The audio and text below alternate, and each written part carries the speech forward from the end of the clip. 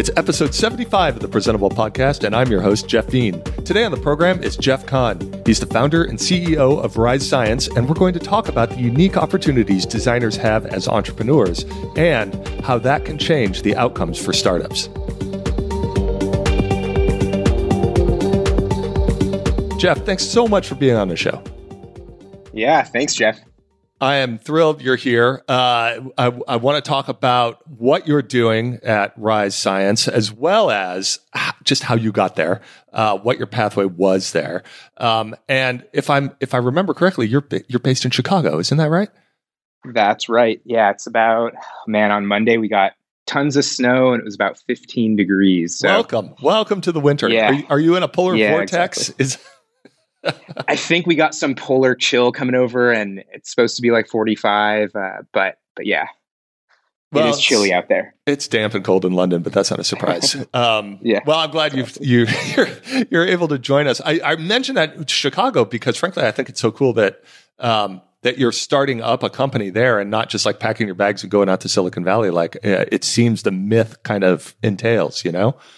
Yeah, no. Well, and the funny thing is, I'm actually from Southern California, and then moved out here about almost 10 years ago to go to school, actually to pursue a different kind of design education, and stayed here ever since because the community has been so great.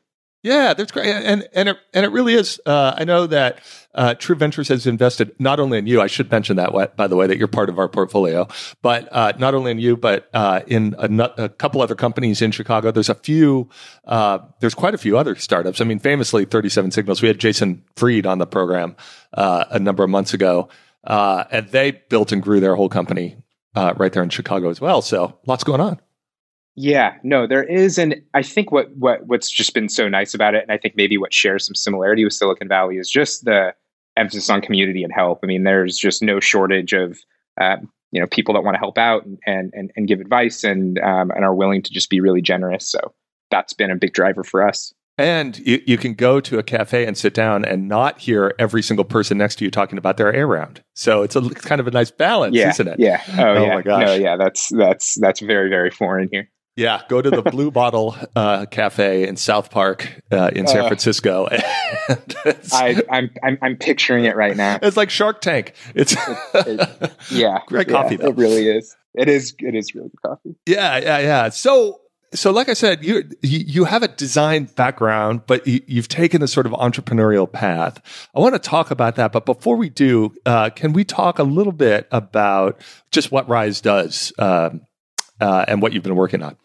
Yeah, so I would say for the past, since 2011, really, when I got interested in sleep, really been working on how do we help people become better at sleeping, the skill of sleeping. And so today, we've got a mobile app that people can download, and hopefully we're delivering on that promise of helping them become better sleepers, and really inspired by what we've learned working with people over the last 11 years in the space, trying to help them become better, and then the science that's been done as well in the field, which there's almost 100 years, which is kind of mind blowing, and actually started, funny enough, in Chicago back in 1925. So that's what we're up to.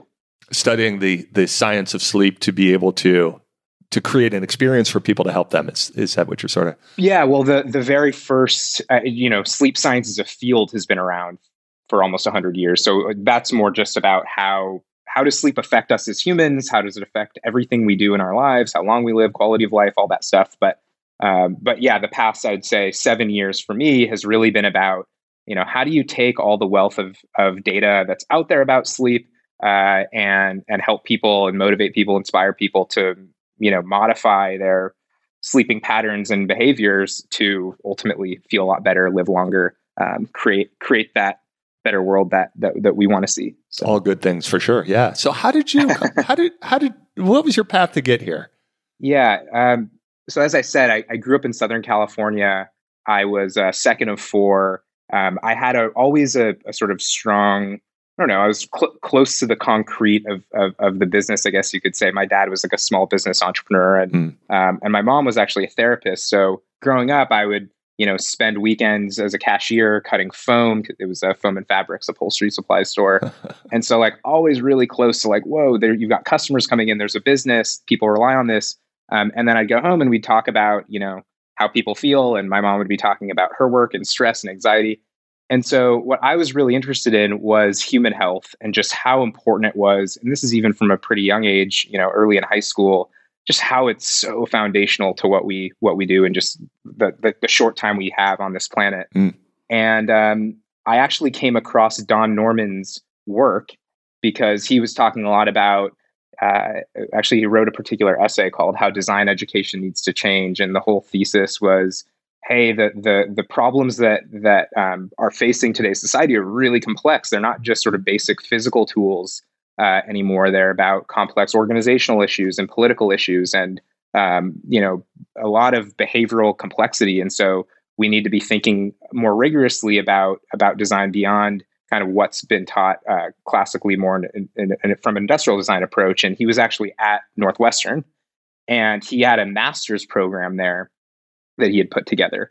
And so I wanted to go, when I was looking at schools, go and study with him. I couldn't go directly into a master's program, but what ended up happening and how I got to Chicago was that I sent Don an email and I just said, hey, I'm looking for some advice on how I could sort of implement your nice ideas that you put in this essay into a 4-year undergrad degree. So I ended up doing that undergrad, and then ended up also taking the sort of master's program that he put together, really on just human-centered design principles. So much less on the art side of things, which I think is essential, much more on how to do user research, how to do prototyping, how to do that in a physical product context, sort of service design context, interaction design context. And it was actually there, you could even say earlier in my career, back when I started my undergraduate years, where I would be up late at night working on problem sets, up early in the morning, not feeling very good. I think that's a feeling most of us can empathize with. And that led me to start saying, you know what, I'm creating my own degree anyway. Why don't I go ahead and start studying sleep science? And there weren't any classes offered, but I tracked down some professors that were doing research in the area. And a year into that, basically realized, wow, if people just got a little more sleep, the world would be fundamentally better in pretty much every way imaginable. Like, it was this fantasy of like, well, is there, and the numbers on that are kind of interesting. So the average need is about 8 hours and 10 minutes. That's how much we need as people. And everyone's different. So, some of us might need 7.5, some of us might need 9. It's a genetic factor, like, how tall you are. But the fascinating thing is we're getting about a little over 6. And so it was this 2-hour delta that if we could close the gap on that somehow, we'd see people living longer. Most chronic disease rates would fall. Cognitively, you find focus, more creativity, more insight. I think on the emotional side, even too, it's just, we talk a lot about, EQ on the true side of things. Like, your empathy increases by 30%. When you get more sleep. People can pick it up in your vocal tone. Like, you're just perceived as more positive when you have more. Like, there's all these fascinating things about it. And I was like, wow, why aren't people getting more sleep?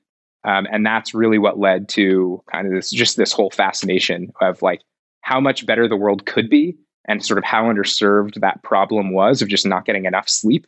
And could we even move the needle there? So I'll stop there. But that's sort of what led me into it. Was like, man, this is a problem that if we could solve, the world would be so much better. And this just seems like we could solve it. Like, it just seems like we could have an impact here if we just understood this well enough. Yeah. And it seems to be increasingly in the media as well. There's been a few books lately and just talking about just how incredibly important it is to get not just enough sleep, but good quality sleep, isn't it? Yeah. Yeah. Both of and there's a lot of interesting nuances around all of that we like to dig into and that we learn with our users. Yeah. So you were studying sleep kind of in parallel with getting a degree in human factors and human-centered design? Yeah. So yes is the short answer. My undergraduate degree was actually in engineering school. So learned a lot about, how to just really hardcore science, experimental design, a lot of like data science, that sort of stuff. And that's really where I started getting into it. But then as I moved over to studying, more human-centered design as part of a graduate program, that was where I kind of got even more into it, and started really to say, oh, wow, I'm learning about design research from, the design research leads at IDEO in Chicago. Like, oh, I can directly apply this to what I'm doing. Yeah. Or, whoa, we were doing some work with an NFL team. They had found out about some results that we'd worked on, and saying like, wow, the methods I'm learning in design research, like that's helping me understand what this NFL team wants.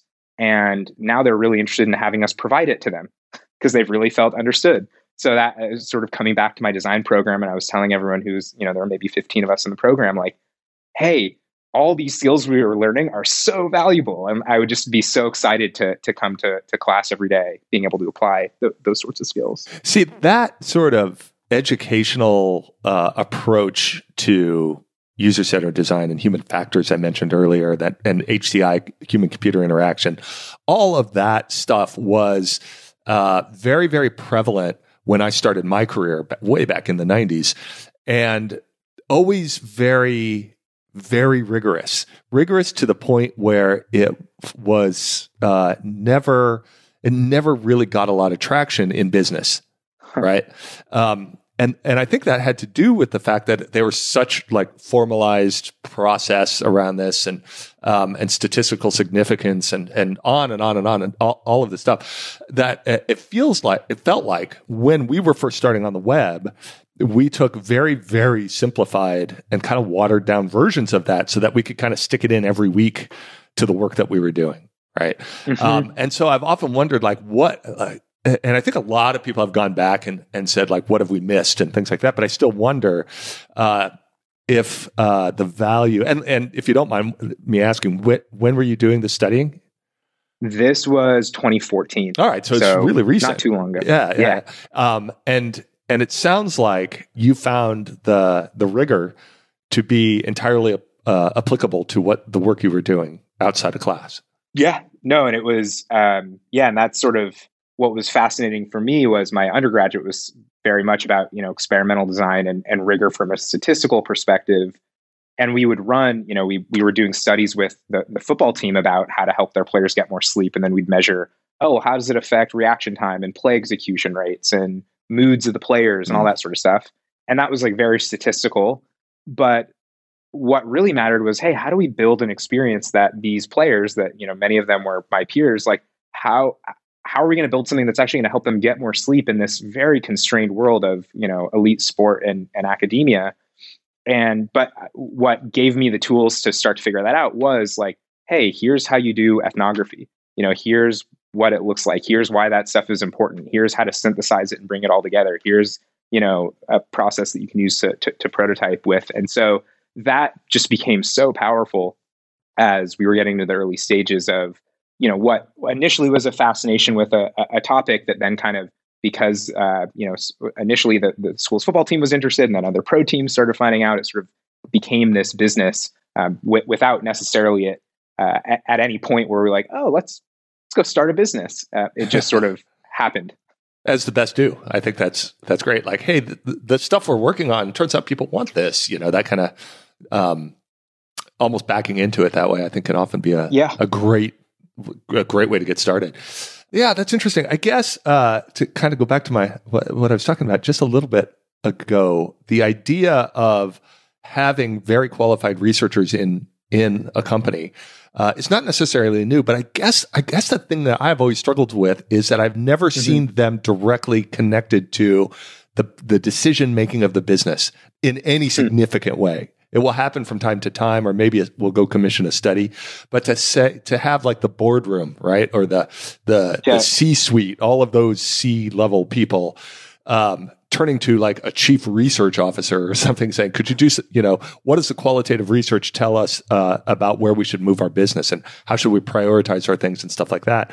I've just never felt like the human-computer interaction or human factors or user-centered design world has played at that level. It was one of the reasons that I went into becoming an entrepreneur. It's because I was like, well, I think I could be competitive that way if I did that. Right. So, oh, totally. And why do you think? Like, what is your or why do you think that?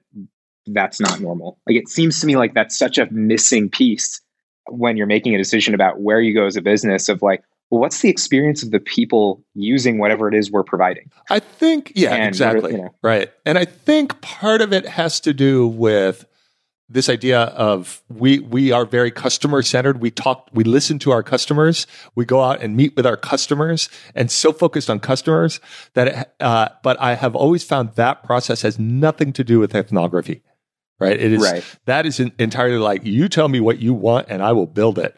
And you can have that conversation with 20 people and get 20 different answers, and there's 20 new features in your app. But they may not be solving any of the problems people actually have. Yeah, that's something we've been working to get better at, is especially when in the early days, this was such a big barrier for us was, when you're at an agency or you've got resources and you've got someone that's recruiting and coordinating and getting all the research done, or at least setting it up for you.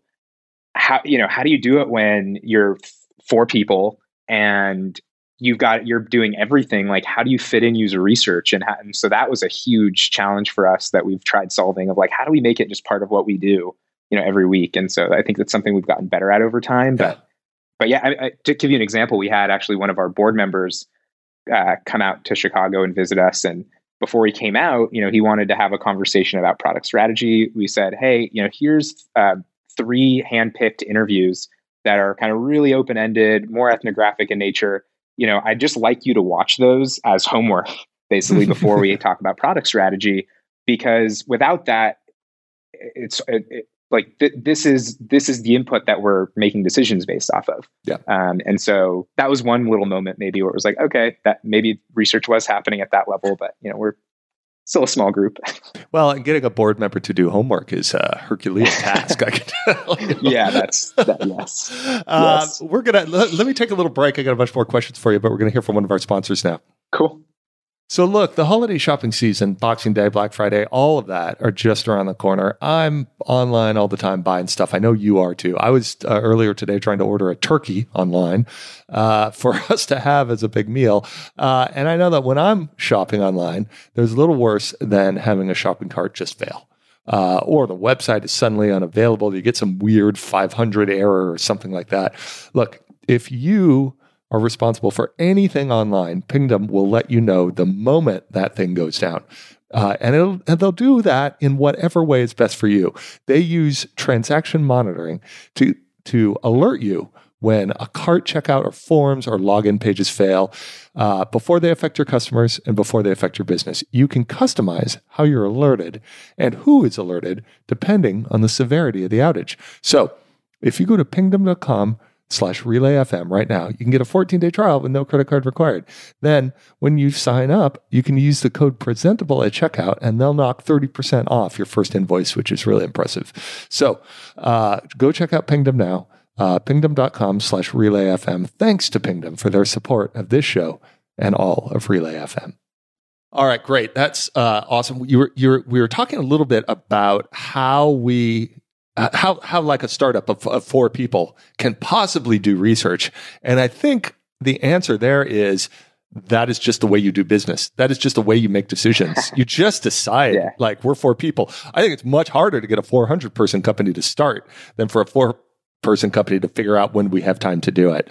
And I thought a little bit like when we started Typekit 10 years ago, I remember Ryan Carver, our CTO, having a bunch of like goals for how we were going to create this product before we even started, and kind of even before we even knew what it really was going to be. But that meant like, I want to use very contemporary programming languages. I want to do continuous integration. I want to do, all of the sort of stuff that ended up rolling up into DevOps was a goal that he had from the very beginning. So like he's setting up a continuous integration server before we even know what the product is. So that like, let me see how this all works. And now my first line of code, the test passed, he's right from the beginning. And a little bit too, I was like, all right, we're going to do this thing with fonts. I got a list of 25 designers I respect a lot. I'm just going to tell them the idea and listen to what they say for a while. And I did that. I spent 2 weeks on Skype, just talking to people. And it wasn't a formalized ethnography or a contextual inquiry, but it was, man, did I hear a lot of different opinions and a lot of different needs that people had and how they were doing their work. And it was just insanely valuable. one of the challenges I think we've run into, and I think that's pretty common, is, how do you, I think this fine line between, it obviously depends on the training of who's running the research and the synthesis and the interpretation, and, all that can get to be pretty complex, but I think it's easy at this point now. We've got this really interesting process where we can get, users, if we want users to talk to tomorrow, we want beta users that, folks that have used the app, or we want fresh users that have never heard about us before, and we want to take them through a new onboarding flow. We've been able to use Facebook in some interesting ways to get those folks really fast. Oh, that's interesting. Yeah, and it solved a really big barrier of like, how do we actually get users? But if ever anyone wants to talk more about it, they can reach out to me after. But this fine balance between inspiration and then, and what you're hearing from users versus, really making decisions based off what they're saying. And I think that's something that, obviously refines over time. But I've seen us spend some cycles of like, well, these couple of users said this, and I have to sometimes step in and sort of coach, our team on, okay, but what's the deeper job behind that? What really are they saying? How do we get inspired by that and not necessarily be led or sort of directed by it? Yeah, it's always that sort of that very nuanced way of teasing out the difference between what somebody wants and what they need, right? And and really trying to understand how to get there. And I think a great interviewer with a lot of strong ethnography skills can really go a long way into kind of teasing that out in real time,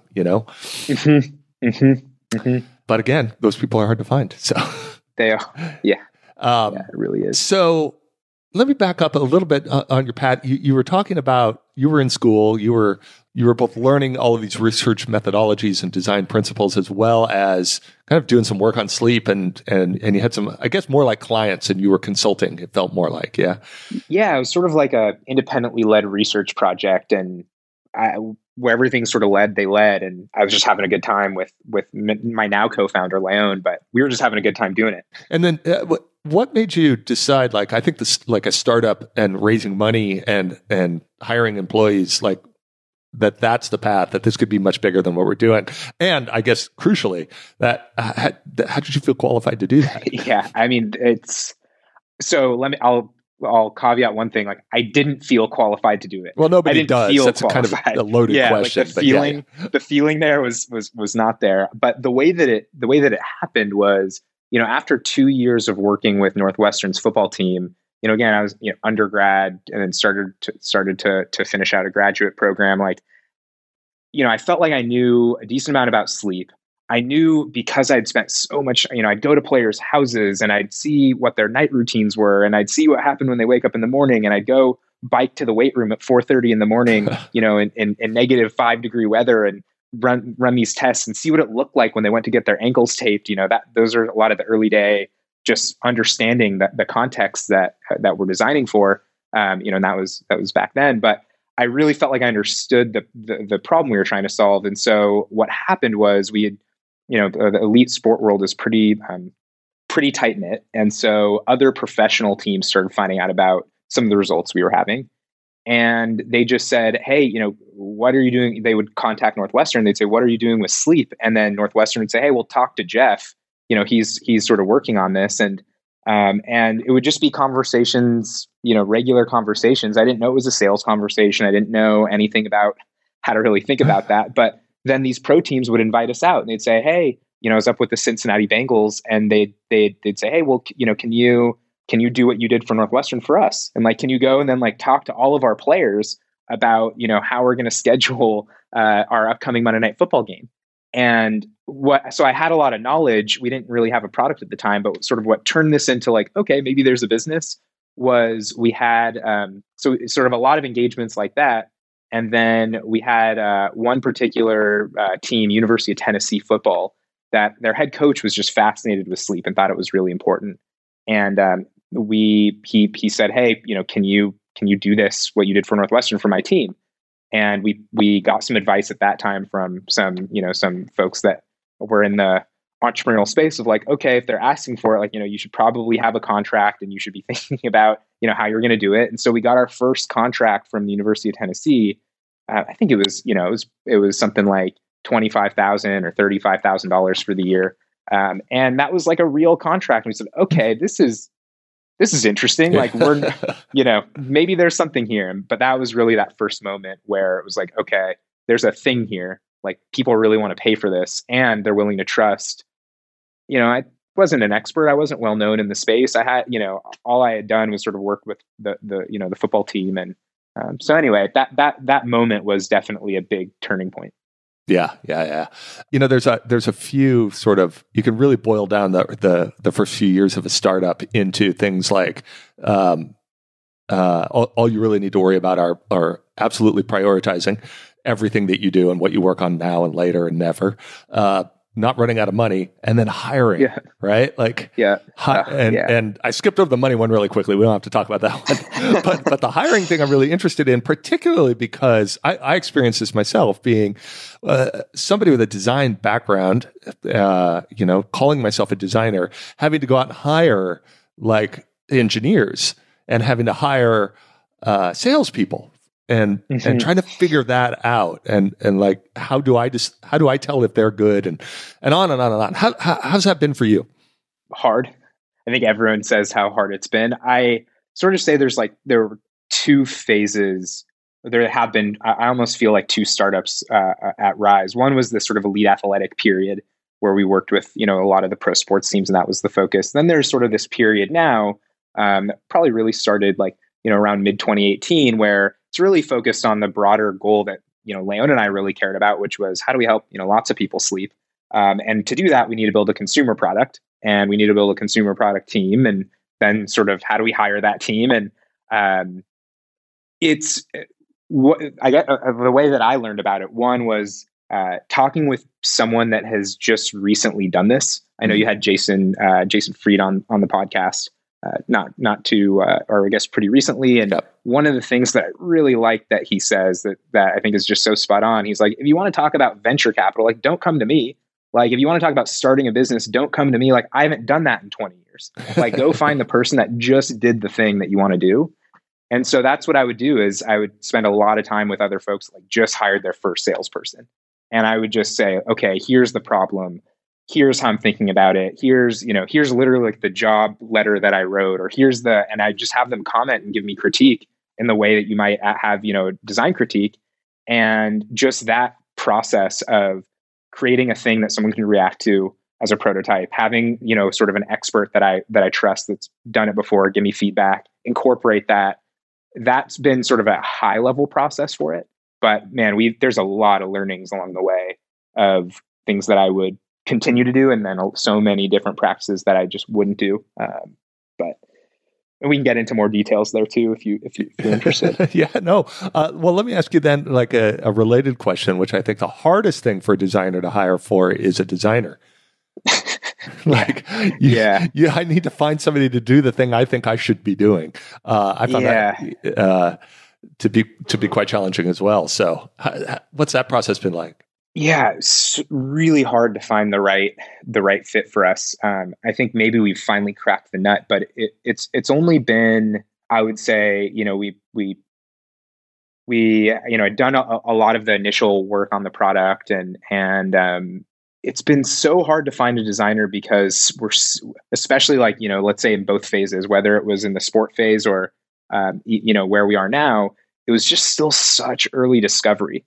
And so finding a designer that is able to just be with that ambiguity, but then, be able to explore and have the right judgment of what, like, there just aren't many designers that have that experience and that have done that a bunch. And so I really had to get good at explaining like, hey, here's who I think this role is for, and here's who this role isn't for.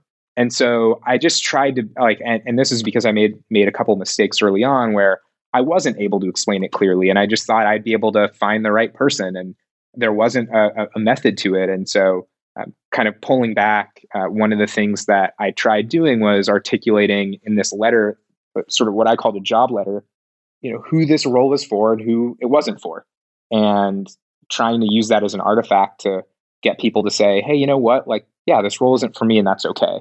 Do you mean that you wrote a letter as the job description that people would read to decide if they wanted to apply? Exactly. Okay. So no job description. I called it a job letter. It was really a letter to our future designer. Like it was a letter to the person that would take this role, about why this is an important problem, about, what would be true for this role not to be for you, what would need to be true for this role to be for you. And just really, actually, Don Norman, I remember that he came to town and talked to the master's group, and a lot of the designers were asking about how to get their first job.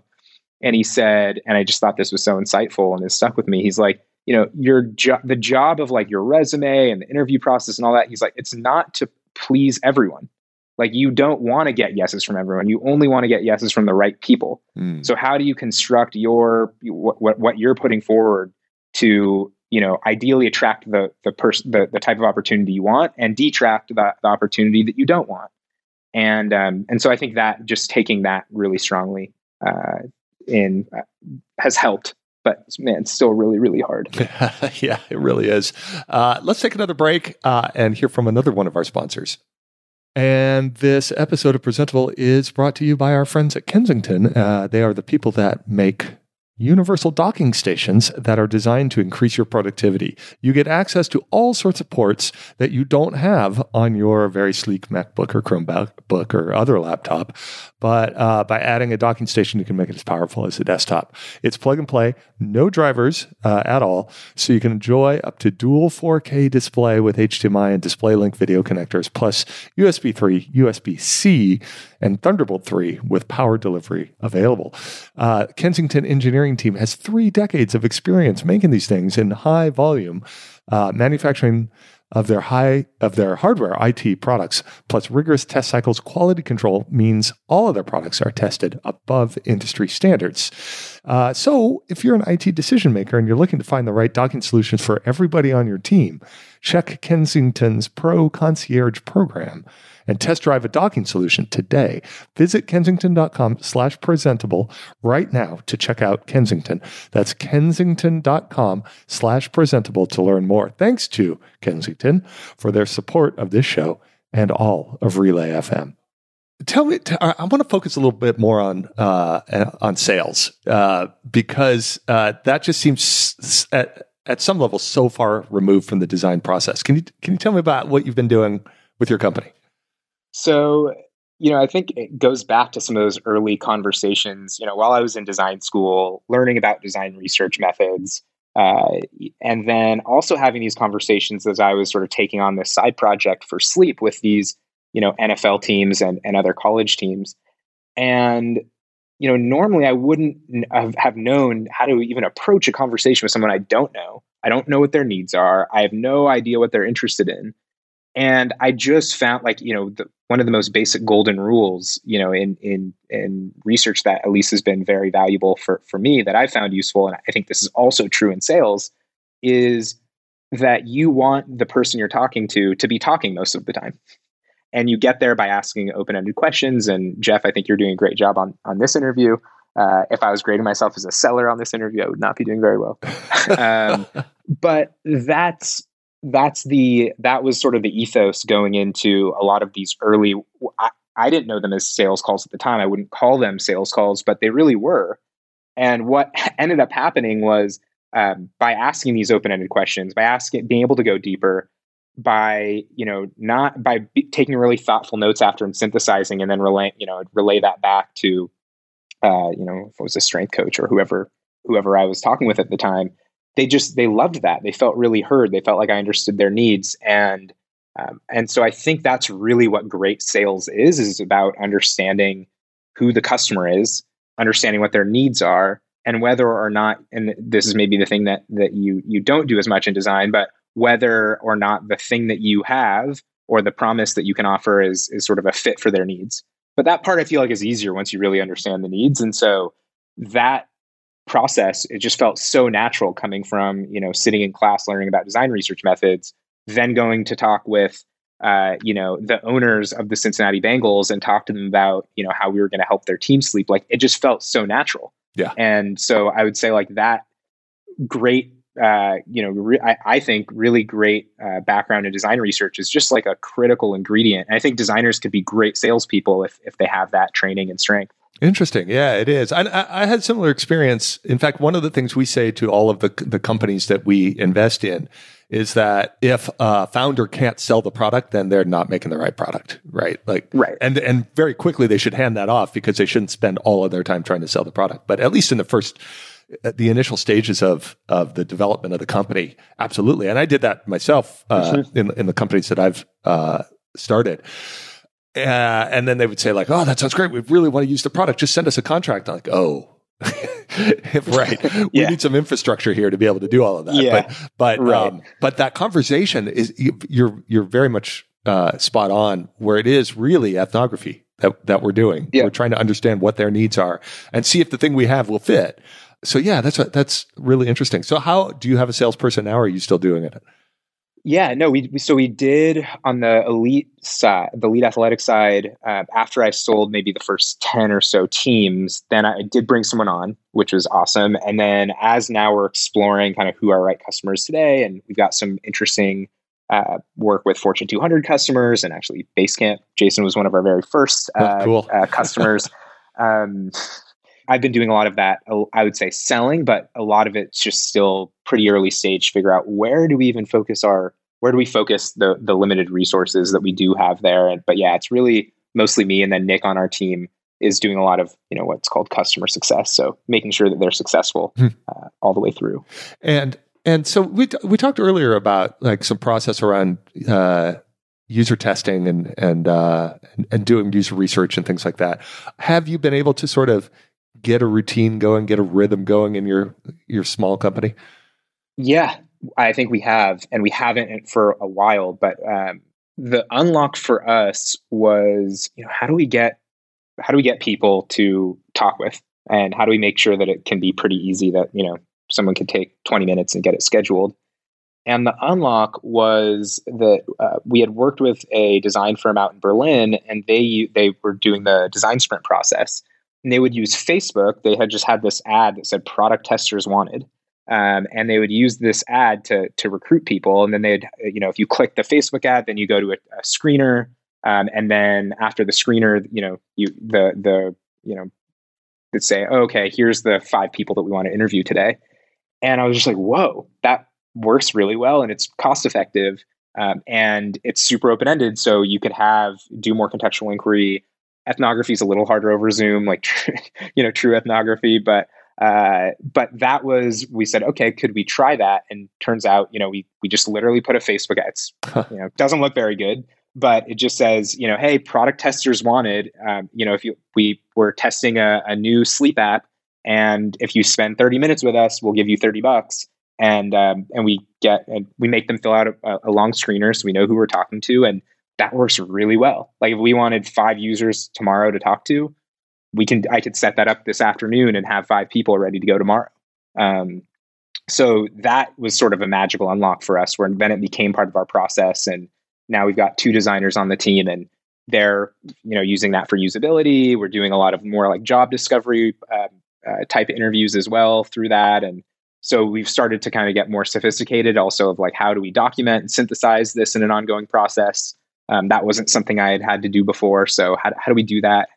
See themes and trends over time and make decisions based off of that. So, but yeah, that simple unlock to use Facebook, use Typeform is great as a screening tool, and then just having it over Zoom.